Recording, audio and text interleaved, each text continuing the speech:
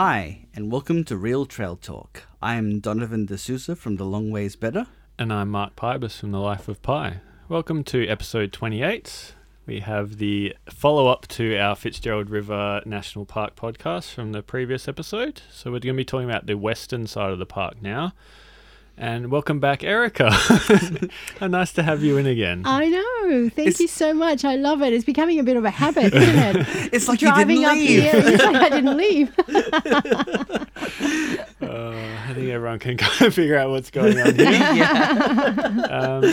As we'll discuss the eastern side on the last pod, and I think we all agreed it was one of the best national parks in the States. And the theme, I think, continues as we head onto the western side. So, Donovan, this is one that you did in 2016. That's correct, yeah. And you went and did the longer Mamang Trail. So I guess we'll better start there. Yeah. Yeah, like, what are your thoughts? And kind of let's run through some distances and logistics of getting down there. So I think one of the things with the Mamang Trail is probably the lesser...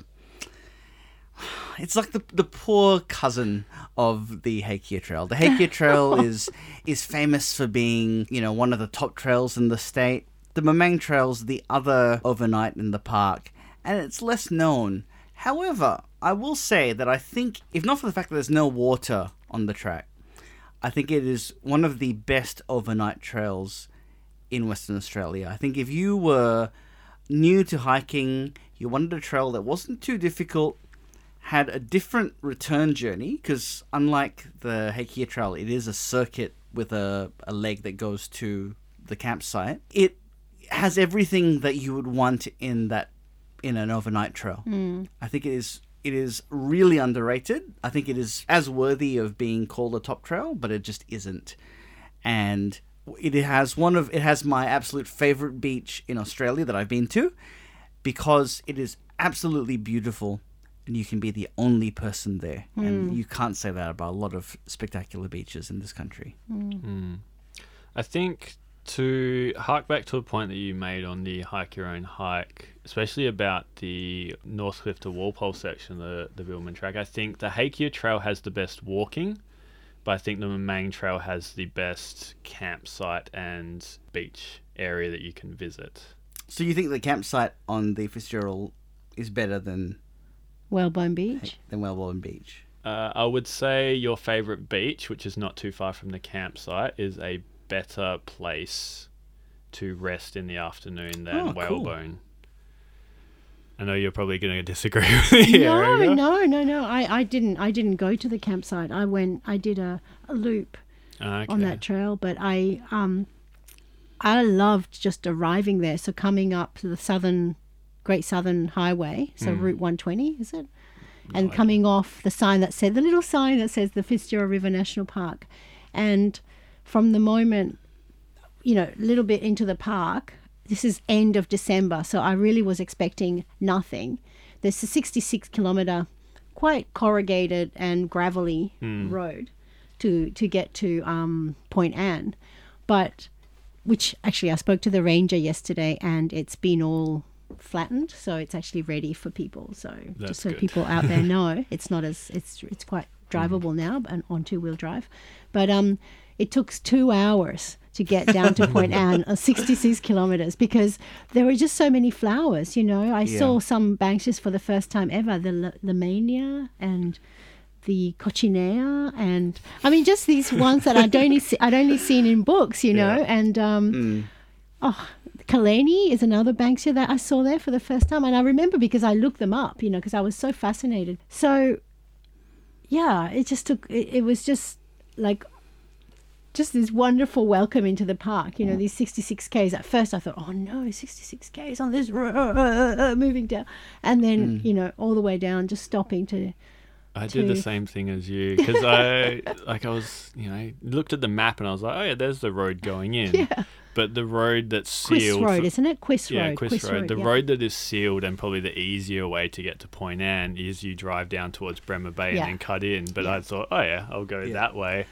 And it was heavily corrugated. It was like 20 Ks an hour of like boom, boom, boom, boom. I was like, well, I've made a mistake here. I don't know how people drive into this park. And then I realised, oh, we're going the wrong way. But it was still, it's like it's a really lovely drive. But the bit that really wowed me and like I'm in love with Fitzgerald River from the first sight was as you drive over the hill and you get to see Point Anne, the bay, the Mid Barrens. It is just one of those moments in life where I just stopped the car and got out and just be like, just wow, like this is heaven. Yeah. We took the easier road because we came down on the Friday night. We stayed with Alyssa's parents in Denmark and we drove from Denmark. So that way we could break the drive down and have more time in the morning. So that road is really nice and you don't have the corrugations, but you still get that great wow moment where you come through and you see the, St. Mary's. And yeah, it was spectacular as you come down to the beach and you just go, as Mark says, you go, wow, this is a great park. Yeah. And kind of Point Anne is the main location if you're going to stay, if you're car camping, because you've got St. Mary's Inlet not very far away. Yeah. Oh, that's the one that has 13. I think it has 13 or 12 slots, and then there's an extra one in there for camping. But it's rougher camping.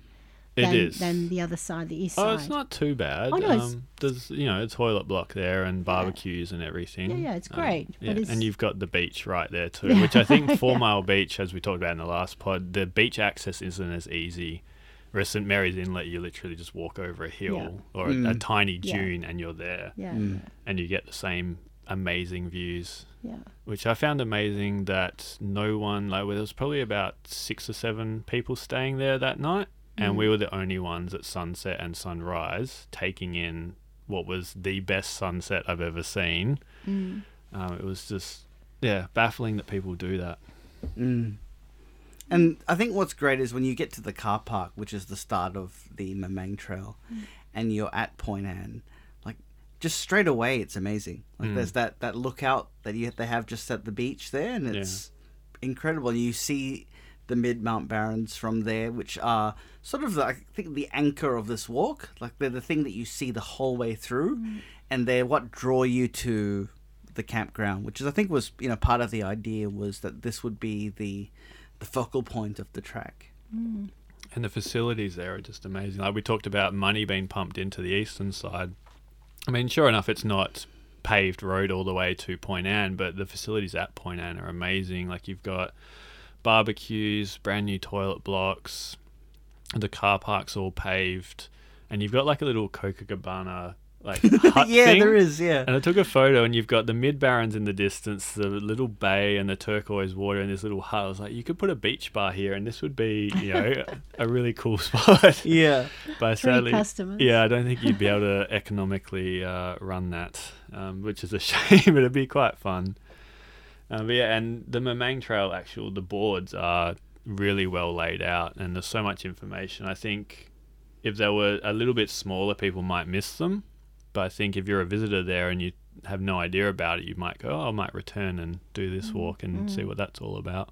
When we were there, they hadn't completed all of the signage, but when you were there, did they have all the signage in place yet? Yeah. At Point Anne, they did, yeah. Yeah, because Point Anne had it, but did they have it further along the track? Yes, because there was signage up around Nameless Lake. Ah, okay, cool. Telling you all about that. I think we forgot to mention this on the last pod, but the Hakea Trail when I was there in May didn't have any signage at all. Oh, really? And the guy who created the trail was really livid that they hadn't got that up yet, because they have the posts for it, and like it just looks like it's been sitting there for 20 years and the UV has got to it. There's nothing there, but they just haven't installed them yet. Yep. But yeah, in terms of the Mamang Trail, it's all there, and you get the history of the place and why it is called the Mamang Trail, which is an Aboriginal Welfare whale, isn't it? Yes. Because that's where they come in, the southern right whales and the humpbacks as well. Yeah, because that particular viewpoint is one of the best places to see the whales. Yeah, that little wooden kind of outlook, and then they actually tell you the difference between the whales. So if you're spotting them from a distance, you can say, well, this has this marking, or the tail's like this, and you know exactly what it is. But we haven't seen any whales. I know, Erica, you haven't seen any I whales. know, Did I you? haven't Were seen you any whales. lucky enough, Don? Not in October. You Yeah. know, like wildflowers are amazing, but you're not going to see whales in October. So it's one of those things where you got to trade off what you want to see. If you're there in the season when the whales are there, which is sort of more towards like August, I think. I think it's June to October, like Yeah. early October, that they come out. Yeah, so we were too late for it, but you know, these are the things you have to trade off. Do you want to see the whales? Do you want to see the wildflowers? And you can't always get everything. So yeah. Yeah. But the walking it's quite enjoyable. I mean, it's not the wow views that you get and the variety that you get on the Hakea Trail, but I suppose we'll go the inland section first because it is a loop trail. Yes, I mean you start on the beach and then Yeah, you start after on the beach, a you few find the kilometers, marker. Yeah. you turn off. Yeah. And the beach exits are very clear here, which I think is a really good thing. And straight away, end of December, all these grevilleas, little tiny delicate ones right there. Like sometimes you had to really look, and I am always really looking Yeah. to see little spots of colour. But yeah, I'm looking forward to being there next Saturday on that Mamang Trail. Lucky yeah, you. Yeah. Yeah. But the beach walking, it's not like it is compact beach for a little bit. I think because it's that really super fine sand, it can really kind of compact nicely. So I found it quite easy going. And we were just in awe, you know, at how white the sand was. Like you could probably get the most bleached white paper and put it next to the sand, and the sand's probably whiter. Yeah. And especially the contrast you get as well with the turquoise water. Yeah, Yeah. yeah. Which is That's what's really striking is Yeah. that Yeah. contrast, and with those black. What did you say in the last podcast? They're like Star Wars Destroy. Yeah. But these amazing, huge boulders, jagged on their side, they just add this great structure and kind of architecture to Yeah, the for beach, sure. natural architecture to the landscape. And you kind of pass St Mary's Inlet, which you can camp at, which is a drive. But if you're doing the Mamang Trail, this is kind of a bit early to be camping. But yeah, you kind of look back, and I love this that the inlet, as you look inwards, frames West Mount Barron. And it's this tiny little speck, and there's this white kind of blown out area of the dunes there. It's kind of a cool photo opportunity in the afternoon. And then, yeah, the inland section, when you eventually get to it, got all the scrubbing stations and you head into the dunes. That's right. That's So right. they really do care about the biodiversity in this park, and they will. This side of the park is more prone to closures than the east side Yeah. because of the gravel track. If it's raining a lot, they will just close the park, Yep.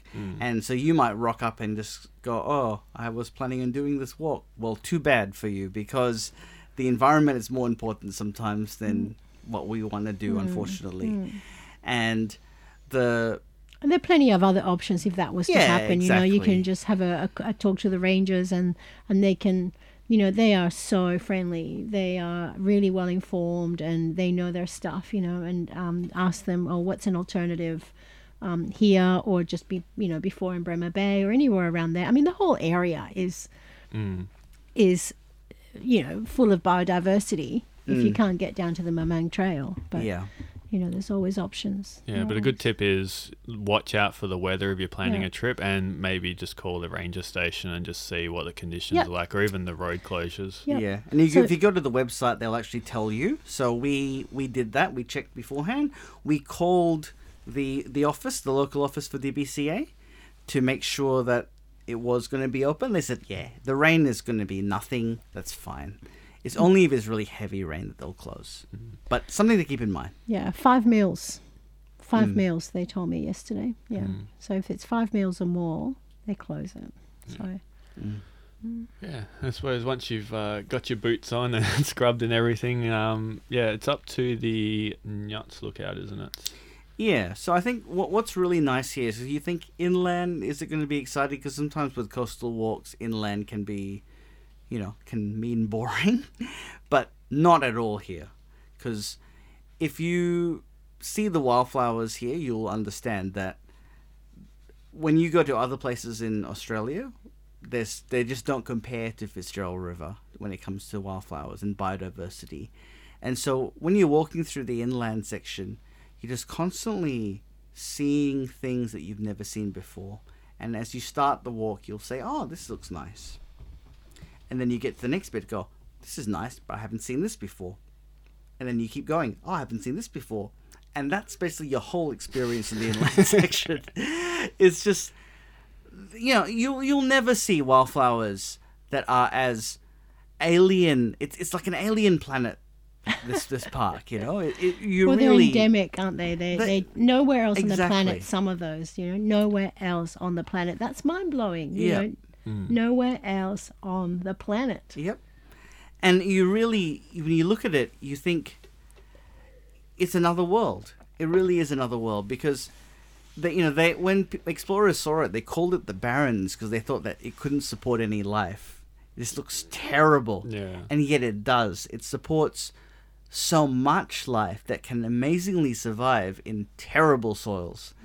And the terrible soils have created this world that is completely removed from the rest of the country. And it is so hardy, because when I was there in over Easter and then again in May, like we'd had the driest summer and autumn. I think they were just waiting for rains, and these plants were still really hardy, and there were still flowers out. And I mean, some of the Royal Hakeas had turned black, which was a bit of a weird sight, but other ones were still blooming with colour, and it's just a credit to this area that it just adapted so well. Yeah.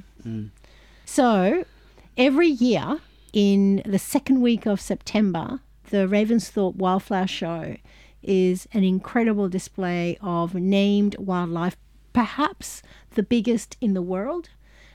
People come from all over the world to experience this, and it's a tiny little town that just comes alive at this time of the year because of, you know, the effort of the community to bring all these wildflowers together into one place, and a lot of them are picked from the west part of the park, as well as the east part of the park, and the ranges, and, you know, all throughout that area. Yeah, it is just one of those areas that, like, you look at it and you think, oh yeah, there's not much there from a distance, but you get up close and you start looking at the details, and there's, you know, different wildflowers just kind of nestled in everywhere. And also life. I mean, there are animals there. I don't know that much about them because they're, you know, harder to catch and harder to see. Insects and invertebrates, you know, that are thriving there, that don't exist anywhere else.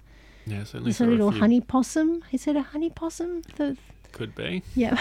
I saw a lot of beetles there that were quite unique, like a gold and black one. I just kind of hopped around. I was like, oh, click, click. I think another thing that is really amazing about this inland section, and it's something that if you've been to, you know, a lot of national parks in Western Australia, except for maybe Karijini and a handful of other ones, you can see the border of the national park, and you don't in Fitzgerald River. If you are if you're on the Mamang Trail looking out inland, you know, north of the track, you don't get a sense that there's anything beyond the park, which is a really nice sensation. You don't see that a lot. You know, in Stirling Range, you're on top of a mountain, you see the farmland beyond. You know, if even in some of the other parks where they're quite wild, like even Walpole, Nonalup, you sometimes can see something beyond it. You don't have that experience at all in Fitzgerald River. It's just basically all wilderness, and that's amazing. Although having said that, my first kind of awakening to Fitzgerald River was I have a book on the national parks of Australia, and Fitzgerald River is in there in WA, and I looked at it and I've gone, oh yeah, this is amazing. But then when I was actually there, it's a lot smaller than what I thought. It should be a lot bigger. Like driving in, you just see farmland. You're like, what are they doing? Like if it's this like well-renowned biodiversity hotspot, why is there so little of it in comparison to the surrounding farmlands? And that kind of bummed me out a little bit. But yeah, as you say, from the hiking trails, it is amazing just looking into the horizon and there being nothing but just scrubland. And Royal Hakeas. I mean, it's still 3,000 square kilometers, but I know what you're saying. Like it what still would have needs to be existed, bigger. Yeah. Because that was the sad thing about visiting Esperance and the museum there is they wiped out everything but 18% of the natural woodland. Just because I think one of the reasons was if you came over from the east, you had to clear an X percentage of land in order to keep it. And I was like, that is such a stupid way of doing things. And that's why everywhere around Esperance and the whole wheat belt is just cleared land. Yep. Same with Rottnest. Yeah. You know, like imagine how much more beautiful it would be if it hadn't been all cut down. Yeah, exactly. Anyway, we digress. Yes, we do. The But nuts there's a lot lookouts. of, I mean, all around there's diversity as well, you know. Yeah. So the park is just one area of the Fitzgerald Biosphere, which is what's UNESCO listed. Yeah. You know, the whole area down there. Yeah. Including the Ravensthorpe Range and the... Yeah. I mean, there's pockets around. It's just it's sad that they're pockets, not the majority. But yeah, we do digress. And it is threatened as well. You know, that's why it's a hotspot. Is because it's untouched almost, but it is in danger, and there are rare and priority listed at the different levels of priority listed plants down there, which is what is being protected with all the things that are in place. Is to protect that, you know, these rare plants. Yeah. So the Noitsia Lookout is probably one of the first sort of major parts of the track. I mean, there is like a coastal lookout, but I remember the views not being amazing. But I remember the Noitsia Lookout. Yeah, because we got there, and I mean, it is the brochure maps it out, and you stop at these various locations. So you're never more than 4 or 5 k's away from something to stop at and look at. And this is the first one if you're heading from Point Anne. And we kind of got there and we're like, oh, what's a Nutsia? And then we're just like, oh, it's a Christmas tree. Yeah, exactly. That's a Nutsia floribunda. Yeah. Yeah. Which was sadly not in flower because it only comes out at Christmas. But it was, it's kind of cool to kind of, you know what it is and you can picture what it's going to be like. It's just not like that when you visit. Yeah. I always think it's amazing that they are a mistletoe that blooms at Christmas on the other side of the planet. In summer. Yeah, exactly. It's just, you know, how serendipitous that this plant that is symbolic of Christmas, a mistletoe, is a tree on the other side of the planet and it blooms at Christmas time. Amazing. But I feel like they only named it because it blooms in Christmas. That's right. Yeah. Like the Christmas spider down south is actually the jewel spider. It just shows up around Christmas, and that's what they named it. Like, beautiful tree, and the lookout is amazing. Like this trail does not have a lot of shelter, but the seat is actually now right under the trees. Yeah. And you know, you kind of have to push a few branches away to sit down. It was really hot, actually. There were sections where we got quite hot inland. Yeah. Being December, I imagine it would be terribly hot because there's no shelter on this track. No. And the next big, you get to the trail junction because this track is very well designed for you to go, oh, I've had enough, I want to go back. But once you get to the next trail junction, there's the Lake Nameless Lookout. Yes. That's right. Yeah. And so, I think an interesting thing about here is the history of the area. So there's all these inlets along the track and throughout the park. And so Lake Nameless was an inlet that closed up. So it was going to be, it used to flow into the ocean. But as the ocean levels or rainfall has dropped, it's now a lake. And, it's kind of cool to see. It's something different. I thought there could have been a bit more imaginative thinking on the naming of it. You say that. And yes. But we were talking to the ranger. Yes. And he said a lot of the places are just named through colloquialisms. Like, it's named Woody's Point because Woody used to go there, who was a local, and then the Governor General or someone would come in and say, well, what's that? And they're just like, there's so many places to name, they just didn't name them, and they're just like, well, that's Woody's Point because Woody used to go there and do things that I can't mention on the podcast. And they've got all these weird historical names that aren't, they're just, scallywag kind of stories from the locals. But yeah, this one, agreed. Kind of like some of the names around Australia where it's like Mount Hopeless or like really dull names for beautiful, beautiful places. Yeah. But I suppose back in the day when this was first being, discovered by colonialists that, it would be a little harsh and you kind of maybe get sick and tired of it if it was in the wrong season. Yeah. And speaking of colonialists, an interesting feature of this particular track is the intercolonial telegraph line, which you can see along the track. And so just beyond there, you start seeing the poles of what used to be a telegraph line that stretched basically across the Nullarbor. And, I think that's a nice bit of history on the track. And, I mean, there is bits of this as well at Point Anne with the Heritage Trail there, where you can see the rabbit-proof fence. Yeah. So, yeah, it's a nice touch that gives the track a bit more character than just being, through very beautiful wildflowers. There's also this history there as well. I actually think that is a better lookout of Lake Nameless than the actual Lake Nameless lookout. I agree. I think the intercolonial rest area is the best spot to stop for lunch. Because I remember getting there and it wasn't marked on the brochure, and I stopped and I radioed the guy I was with, Michael. I was just like, I think this might be Lake Nameless Lookout, but I'm not sure. And then I kind of found a post and I was like, oh no, it's not it. And then we kept going. I was like, I wish I could have stayed there. Yep. Yeah, I mean, it's just, and this is where you kind of snake in and around the valleys and kind of, just explore the area a little bit more. It's more inland than coastal views and lake views, and I imagine there would be quite a lot of wildflowers and interesting things to see if it wasn't the time I visited. Yeah, because I found that after the intercolonial rest point, that's when we started really seeing a lot of the royal hakeas on this particular track, and they are a spectacular plant. I think that the colours, because they're not the flowers, they're the leaves, aren't they, that are the colours? Yeah. Yeah. It's flowering now. I saw flowers last week. What do the flowers look like? They're just They're like a hakea. nuts, aren't they? They're a little curly, furry, curly, like a hakea, like lots of hakea flowers, and they sit on the inside of and then inside in the middle there's like Sue Layton, who coordinates the Ravensthorpe, she's called it a pearl. All right. Yeah, a pearl in the middle. So it's got this little white and then little flower. Karis calls them traffic light bush kale, the royal hakeas. Yeah.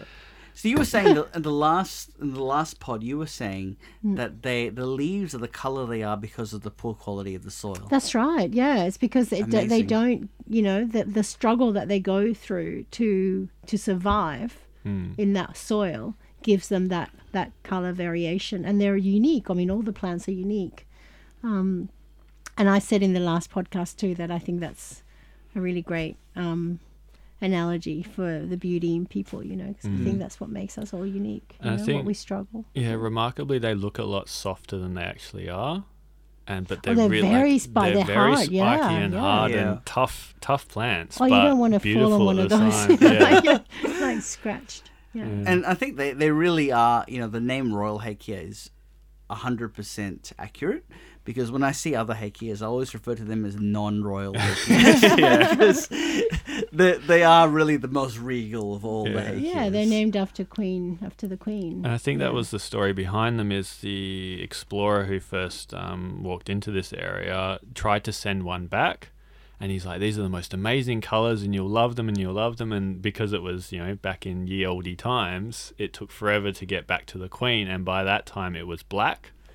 And just couldn't understand what he was going on about. But yeah, it is definitely worthy of the name. And yeah, as we said in the last pod, just something that always sticks out and is really iconic with Fitzgerald River.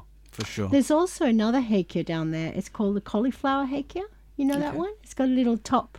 The sort of top of it, it's all a little white. I saw that for the first time. Oh, they're so beautiful. It's like the canopy of it, the top of it. So it's about a metre and a half, some a little bigger. But the top of it has got this white flower that sticks on the top of the, like a little hat. And, cauliflower needs a bit of cheese on top. Very nice. Yeah. But as you said, you start getting into the royal hakeas, and it is the Royal Hakea Lookout, which comes up next. Yep. But I was expecting a little more royal hakea on this walk, and it is kind of confined to this little patch. I agree, because it was like, this is the iconic thing about this park is the royal hakea, and then you see it there. And actually, I felt the bit leading up to the lookout had more hakeas than the royal hakea lookout. Hopefully people haven't been thieving them while they're there as a little souvenir. But I don't think that's the case. I think they would have just, we're coming up to this area, we'll just put a lookout here. I think if you're a botanist, this is amazing. Yeah. Lots of those claw flowers are endemic to the area as well as the. Sorry, I'm just scrolling through photos here and there, picking up on everything. Yeah. But I mean, you just learn little bit by little bit just by being there. I think meeting people and people that are there that love it. They're so passionate about it and sort of pick up this from someone and a little bit of this from someone else. Yeah. And then from there, you start getting to Point Charles and the Point Charles Lookout, which to me is one of the most iconic. We're forgetting the inlet lookout first. Oh, yeah, true. Because that is kind of, you've seen St. Mary's Inlet, but not really. You've seen it from the beach, and then this one is above, and you get to see the width of the Fitzgerald Inlet. Yep. And it was dry when I visited, so it's kind of had this little salty sheen all over it. But I imagine when you visited, it would have been quite full. Yeah, it was. There was a lot more to it there, I guess, at the time, and it was good. And then you get your first real views of the mid Barrens, which from the inland section you don't really get to see. You see them on the beach leading up from Point Anne, but then you kind of say goodbye, but then reconnect with them. And I think that's a good kind of introduction as you get to Point Charles. Yeah, for sure. And I think one of the things I'll say is that when the view down to Point Charles and looking across the mid-Mount Barrens, I think is extremely similar to the view that you get from Mount Amos of Wineglass Bay in Fresnay National Park. In Tasmania. And Wineglass Bay, due to its fame and its popularity, is extremely busy. But on the day that we were there, and I think it's probably the case all the time, we were the only people there. And the fact that you get this amazing view and you can look around and there's no one else but you is really incredible. Yeah. And this comes to Donovan's favourite beach in the whole world. Oh, yeah. Tell us all about it. Go on, Don. So Fitzgerald Beach is my favourite beach in Australia, and that's including beaches that I've been to a lot of beaches in the southwest of Western Australia, which are amazing. Having been to, Fresnay National Park and other beaches in Tassie and Queensland. And really, this is, to me, the top of the pile. And that's just because where else are you going to find a beach that is bleach white, has calm waters, has amazing views of, small but decent mountains in the mid-Mount Barrens, and you're the only people there? With the potential for whales and dolphins. Correct. So, and with a bush behind you full of diverse wildflowers and plants and animals. Exactly. if you can find a place that can tick all those boxes, I'm prepared to eat humble pie. But I love this beach so much because as Mark was commenting earlier before we recorded, that you can only get here by foot. You can't drive there. So there is effort to get there. Yeah. And the effort is amply rewarded by absolute beauty. And I think knowing that as well enhances the experience. Yeah. Because if you get to Point Charles and look out there and you don't see anyone down on the beach, this is effectively yours and your piece of the world for the night. Yeah. And that, to me, we didn't camp there, but just thinking about it after I'd written up the post and all the photos, I was like, this is a place I want to come back to and spend days, which is kind of, it's not really feasible because there's no water, as we'll talk about later. But it is one of those places that if you pictured just a random beach in the world that you got deserted on, I think this is probably one that I would love to stay at. Yep. But yeah, it's just amazingly beautiful. And I think you got the better pictures out of the two because I had smog on my day. Yeah. And you better captured the turquoise nature of Point Charles Bay. With clear skies, it's incredible. I think it's as good as Fresnay, and that's saying a lot. People always talk about that as being one of the best beaches in the world. This is as good, and no one knows about it. You can have it to yourself. And Alyssa and I went for a swim there, and it was beautiful, absolutely beautiful swimming. You know, calm, gentle waters, just that clarity that you don't get anywhere else. And I'll always think of this as one of the best beaches I've ever been to. And yeah, at that moment I was like, yeah, this is top 10 national parks in the country. And it hasn't changed. You know, I've been to other states and I still think, yeah, this is top 10. Enough gushing. Let's go. So Point Charles and Fitzgerald Beach isn't actually where you stay for the night. So you have to hike down from Point Charles onto the beach. And then you were, not unlucky, but you had to deal with the actual river flowing into the ocean and the inlet crossing, which can be an issue kind of, I don't know, winter through spring. Yeah. I was lucky enough that we could just walk straight across the beach and up to the orange marker leading you into the campsite. But yeah, I really like crossing inlets. Like, I think because I've had a lot of positive experiences. You know, some people have had terrible experiences where they've found an inlet that was at flood and they got washed out to sea or something. But every single time I've had to cross an inlet, it's been relatively easy. And the rule of thumb is basically, if there's an inlet that's open, walk out to the ocean side. The water will push the sand up, so you'll have a bit of a bar to walk on. It was no more than ankle deep. I'm sorry, not ankle deep. It was no more than knee deep. And yeah, if it's just knee deep, it's easy. So we just took off our shoes, went around to the other side, and we were at the campsite, which is on the other end, which is more inland and sheltered. It was probably about 1 kilometre from the inlet to the actual campsite, which you used to be able to drive into, and they've now, because of dieback reasons, shut it off completely, which I actually agree with, because once you're there and no one else is there, you get that sense of isolation. And I mean, over time it will degrade, and there is a toilet block there, which will now no longer be serviced. I'm not sure how they're going to deal with that in the future. When I was there, it was full. So, good luck. Yeah, I didn't need to go when I went, but the one thing I did actually enjoy... So some people do go there. Yeah. So if that toilet, that shows that, it is used, and some people do know about it, and sometimes the blessing is that not many people know about it, and that's what keeps it alive and protected. Yeah. I mean, there used to be a barbecue facility there, and that all the gas and cooking elements of that have been removed, and it's just a shell. But the actual toilet block, I really enjoyed. I didn't actually need to go, but the door is just a really solid wood door. It had the most amazing colours on it, and this little kind of, I don't know, like kitschy hand-carved candle. I don't know why I found that amazing, but yeah. In and amongst the salmon gums, it is a lovely campsite. It is, yeah. Hopefully it gets a little more reclaimed by nature and a little wilder. But yeah, right on the Fitzgerald River, just amazing spot. And you actually camp there. What was it like camping there? Oh, fantastic. We were, the only people there. And sometimes we heard animals and we thought, is someone around the corner? But they weren't. And...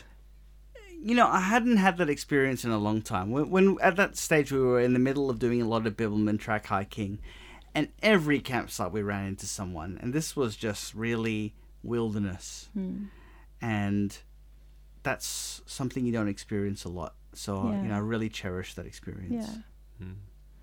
And I think that's what I like that about the national park, is that you go in it and you do experience that feeling of, being remote and away and really, really immersed in nature and in wilderness, it's difficult to get that anywhere.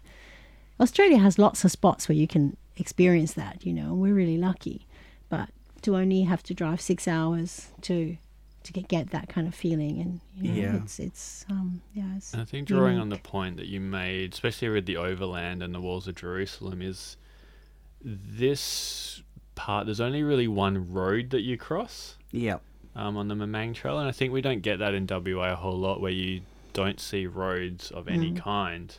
And I think this is what makes this hike in WA, I think, unique. It does give you that more wilderness experience, because for a very long time you don't see any sign of man. at all, apart from the platforms that they've gone and put in as lookouts. Yeah. Yeah. Or 'Cause women. You can suspend your disbelief that there's anything beyond. Yeah. You know, you can just say this is all that the world is, and I'm okay with that. Yeah, and I think that's what makes it different, and especially with WA hikes like the Billman, you're always next to a road or a farm or something like that, whereas here, as you said, it's endless horizon, and you could never know that the park doesn't go on forever like it used to. So the Mamang as an overnight trail, this is where you would camp. It really is the only camping spot. Unfortunately, there's no water tanks at the campsite. That's a real shame because both it makes this track less attractive to casual hikers, in spite of the fact I think this is a great overnight hike if someone's just moving into overnights. And also it means that it's very difficult if you are a hardy hiker who wants to do a multi-day through the park. It does prevent you from doing that, really, I think, because it means that you have to carry a lot of water. So, I mean, that's a good thing in the sense that it means it keeps people out of the wilderness section. But it's also a bad thing because if you are someone who's hardy and knows what they're doing, it's very difficult to keep going. And having it so exposed over the whole trip is you don't have that shade or that coolness to keep you sweating less and consuming less water. Yeah, you need water Yeah. on it. Yeah, it gets hot. Yeah, ideally you'd probably only really do this in winter or early spring if you were going to walk all the way through. Yep, for sure. So moving on to day 2, because this is kind of a reverse tadpole as we discussed before the pod started, where you do a loop section from the start, but then there is a little tadpole section, skinny section from the campsite to Point Charles. So you climb back up to Point Charles, get that lookout view, you say goodbye to your favourite beach in the world. Was that a teary experience, Don? Yeah, it was, because I was like, when am I going to get back to here? For sure. So Yeah. And then there is a little bench, and it is well marked where the turnoff is. If you want to go back via the same route, you can, or there is a shorter option where you go via the beach, which is, I think, a very pretty option. Yeah. So I mean, it's 15 k's taking the inland route, or it's 12 k's doing the return route via the beaches. So the trade-off is less kilometers, but it's 12k. It's like a lot of beach walking. But I think it's worth doing because of the coastal formations. Like, we were talking about the crashed Star Wars spaceships. What I thought was it looked like there were daggers from like a giant's, a race of giants that lived in primordial times, who left their weapons on the beaches. Yeah. So we've gone either side. We've gone thousands of years before now and thousands of years in the future. Okay. Yeah. I found the walk along the beach really, really easy. It was really flat and compact, so it was firm, and it just, the breeze was coming in, and it was just beautiful walk along the beach, because usually beach walks can be like, okay, it's hard work, it's a bit of a slog. I love them, but it's work, This was very pleasant, strolling. I mean, at times it got a little bit sandy, but generally it was, This is coming from someone who has experienced a lot of beach walking in the Cape to Cape. Yeah. So, no, I found it really... It's a bit, Redgate, a bit like Redgate, where it's kind of flat and compact and firm. But long. Long, yeah. But long, yeah. I think the difference here is because of the way it's on the southeast coast, is it's not facing directly into the Roaring Forties. Exactly. You're kind of sheltered a little bit. Yeah. And especially as you get closer to Point Anne, which is even more sheltered, it's just a beautiful beach walk. Like, those are the days in summer down at Port Beach when there's no wind and it's just flat and it's hard beach walking. That's what it reminded me of. I don't know about the water. Like, you're saying that it was warm or it was... I don't know. That water's cold. Yeah. It's cold. When did you go? You were October. So it's cold. That would have come off the wind. So it's not exactly the warmest part of the year. It wasn't... I just found it really pleasant. It wasn't like, obviously. That's what love feels like. You're not going to be... It's not as warm as the when you're in the tropics, if you're like in Queensland and swimming in the ocean. Yeah. It's not Granted. it's not Cable Beach. But Yeah, it's yeah. lovely swimming. Yeah, yeah. But in spite of it. October in Perth, like, it's literally breathtaking sometimes wandering into the ocean. Was it like that, or was it not too bad? No, I found it all right. I found Yeah. it quite okay. Maybe because the UV was quite high and Yeah. But you went swimming in Karajini quite a lot We- in some of the colder parts. Sorry, that's breathtaking. Yeah, that's what breathtaking. was high? Who was high? What? The The UV. UV. No. Yeah. Oh, Don was not high. I was high on nature. Yeah. Yeah. Sounds amazing. That I never got to the campground to that beach. Just did the loop. I think one of the cool things as well is that when you do this beach section, you see different wildflowers. So you see the coastal wildflowers that only grow in the sandy soil, and that's different. So like it's a nice way to see a very different side to the park. So we saw wildflowers that were only on the beach bits.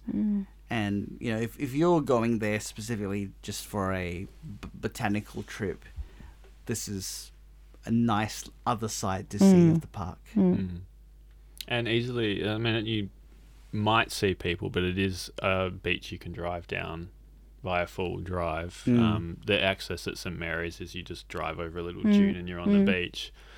And I didn't do the return loop via the beach, but as we came out near Point Anne, there was just a couple sitting.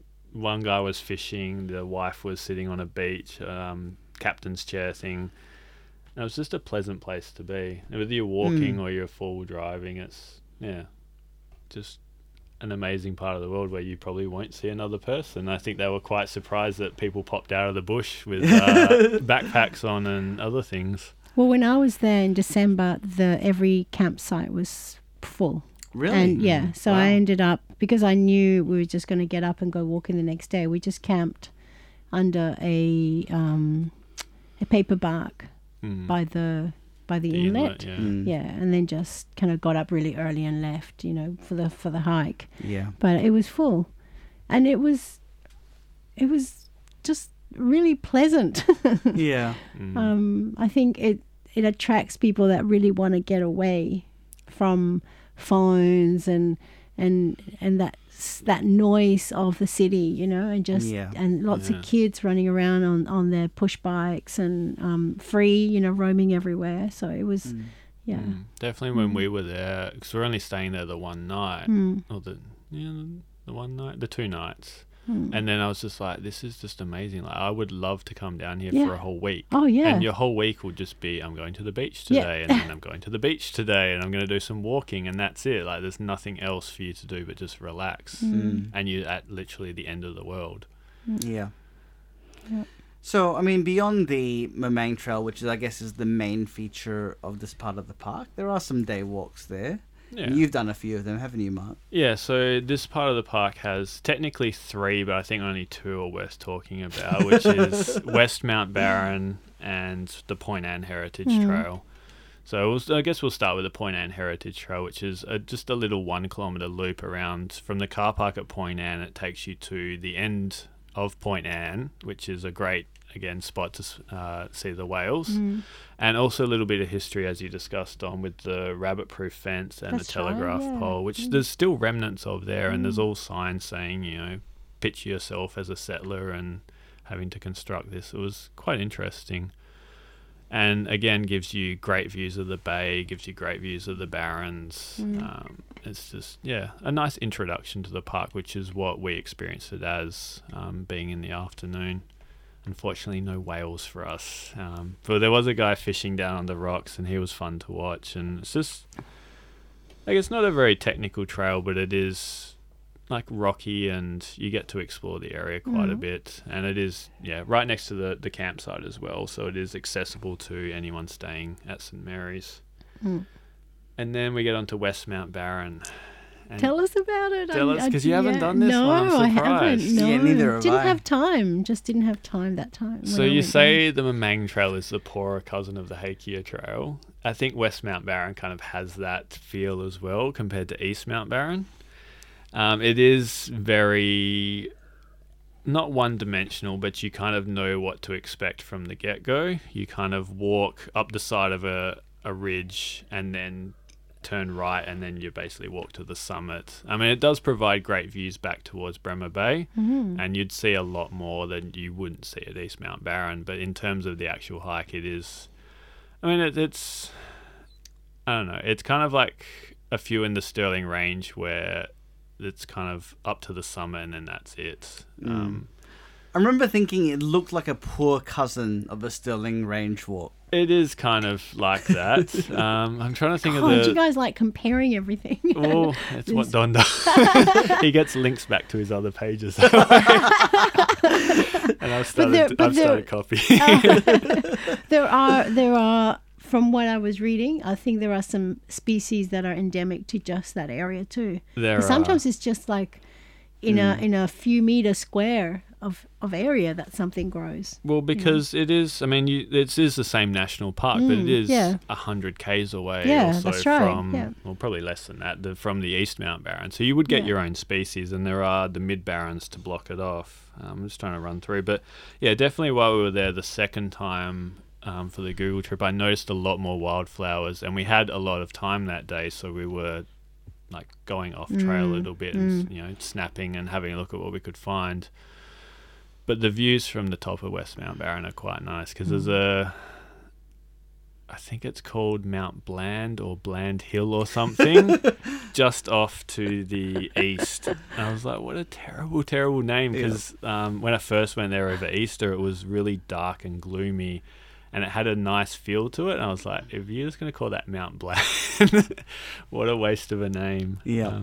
It's a great hike, and if you're in the area, you may as well do it. Yeah. And as I said, great views of the ocean and back towards Point Anne. What was the road to get there like? Pretty much the same as the gravel road into Point Anne. So quite corrugated, yeah. Yeah, I mean it wasn't easy. But that's not corrugated now; it's been flattened. Yeah. So what do you call that? Grader? Grader. Yeah, the grader. The grader. They've taken the grader through both roads, so. Awesome. Rest assured, everyone, at the moment, it is flat and drivable. If you go in the next few weeks, it'll be fine until the rains come again, or the caravanners. I think the caravanners ruin those roads because they drive a lot slower and they're a lot heavier. But anyway, the road in there is doable, and I had an X-Trail and I was fine going 60 k's an hour.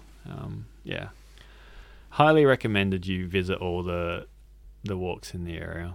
Even Mount Maxwell, the very, very, very poor, socially awkward, just weird cousin of the park. Yep. Because it's only, I think, 100 meters or so, and it's, I think, even overstating it 100 meters. It's literally you park, walk, and then there's a little platform, and then that's it. And the views aren't even that great. I think it was just I don't know, another walk that they wanted to tack onto the park. Yep.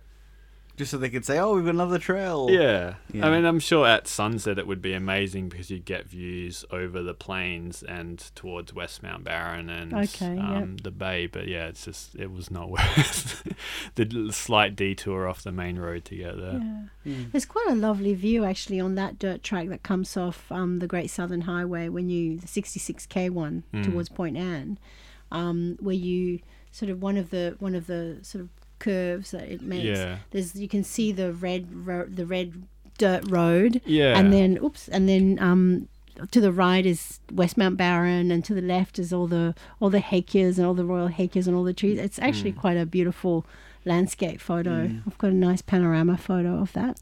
There's bits on that road where it kind of rises and you're like, oh, the road quality is getting a little bit better, and as you say, great views. Yeah, I mean, I suppose the west compared to the east is not as good, but it's still a lot better than a lot of places in WA, and it's still well worth a visit as well. I think it's probably more like from the geology point of view, probably from a botanical point of view. It's much of you're still going to get an amazing selection of wildflowers no matter where you go.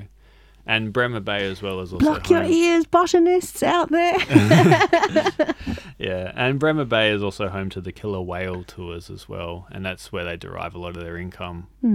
So there's a lot of boating tours going off the coast where you can see the orcas. It's definitely a jewel. of a national park. The It whole is. thing, you know, we are just really gifted Yeah. of a place where we can go and experience evolution, the isolated evolution of plant species like nowhere else on the planet. You know, I think that's just a real privilege. Luxury, yeah. Yeah. Yeah. And sometimes you just want to shout from the rooftops, like, go visit this place and Oh, you need yeah. to go. But then sometimes you're like, well, I'd rather it stay a little bit quieter and not be as exposed. Yeah. Like, let the visitors go to Lucky Bay and, you know, the Stirling Ranges and let them experience what is still a very good national park, but Yeah. leave Fitzgerald River for those who would really, really appreciate it. Yeah. I think for me, this is up there with sort of Karajini as one of the most unique and iconic Western Australian national parks. Even if it's not recognised as that, that's cool, as you say. You know, for the hardy few who make it out there, you'll see why. Yeah, I agree. Yeah. I also agree. Go visit Fitzgerald National Park, but don't ruin it. Yeah. And also the surrounding areas, you know, just Yeah, the, because the you know the re- towns, like you have to drive around the park. There's yeah. no driving through it, so Yeah. you have to experience the towns, and the towns are lovely. Like they've Yeah. got character and history, and Yeah, and Ravensthorpe. I mean, the Ravensthorpe Range is another place with rare and priority listed plants. You know, really unique. yeah. Unique. And there's a great coffee shop in Ravensthorpe, and they've got this little garden as you sit outside, and you can overlook the Ravensthorpe Range. And I just sat there and I was like, this is actually a town I could live in. It's very chill, very relaxed. Yeah, I love it there. And of course, like, you know, the WA economy, like it's centred in Perth, but there's all these local towns that need tourism and need support. So Yeah. it's great to contribute to that. Yeah. Definitely. Well, it's also got a lot of mining. So But yeah, but I That's- mean, the more that tourism they get, the more they don't have to rely on mining, which, you know, Yeah. is a bit of a double-edged sword in WA. So that's the western side of Fitzgerald River National Park as part of this two-parter. I hope this has been a more digestible division of the park rather than a full-on Yeah. episode. So thank you everyone for listening. If you have any questions or any suggestions for future pods, please email us at realtrailtalk@gmail.com and give us a rating on iTunes if you enjoyed the episode. Yeah. And thanks very much for Erica for coming in. You've been an invaluable resource with your wildflower knowledge. oh gosh, I don't know anything at all. Really, No, you I'm know all the just a little Bambi.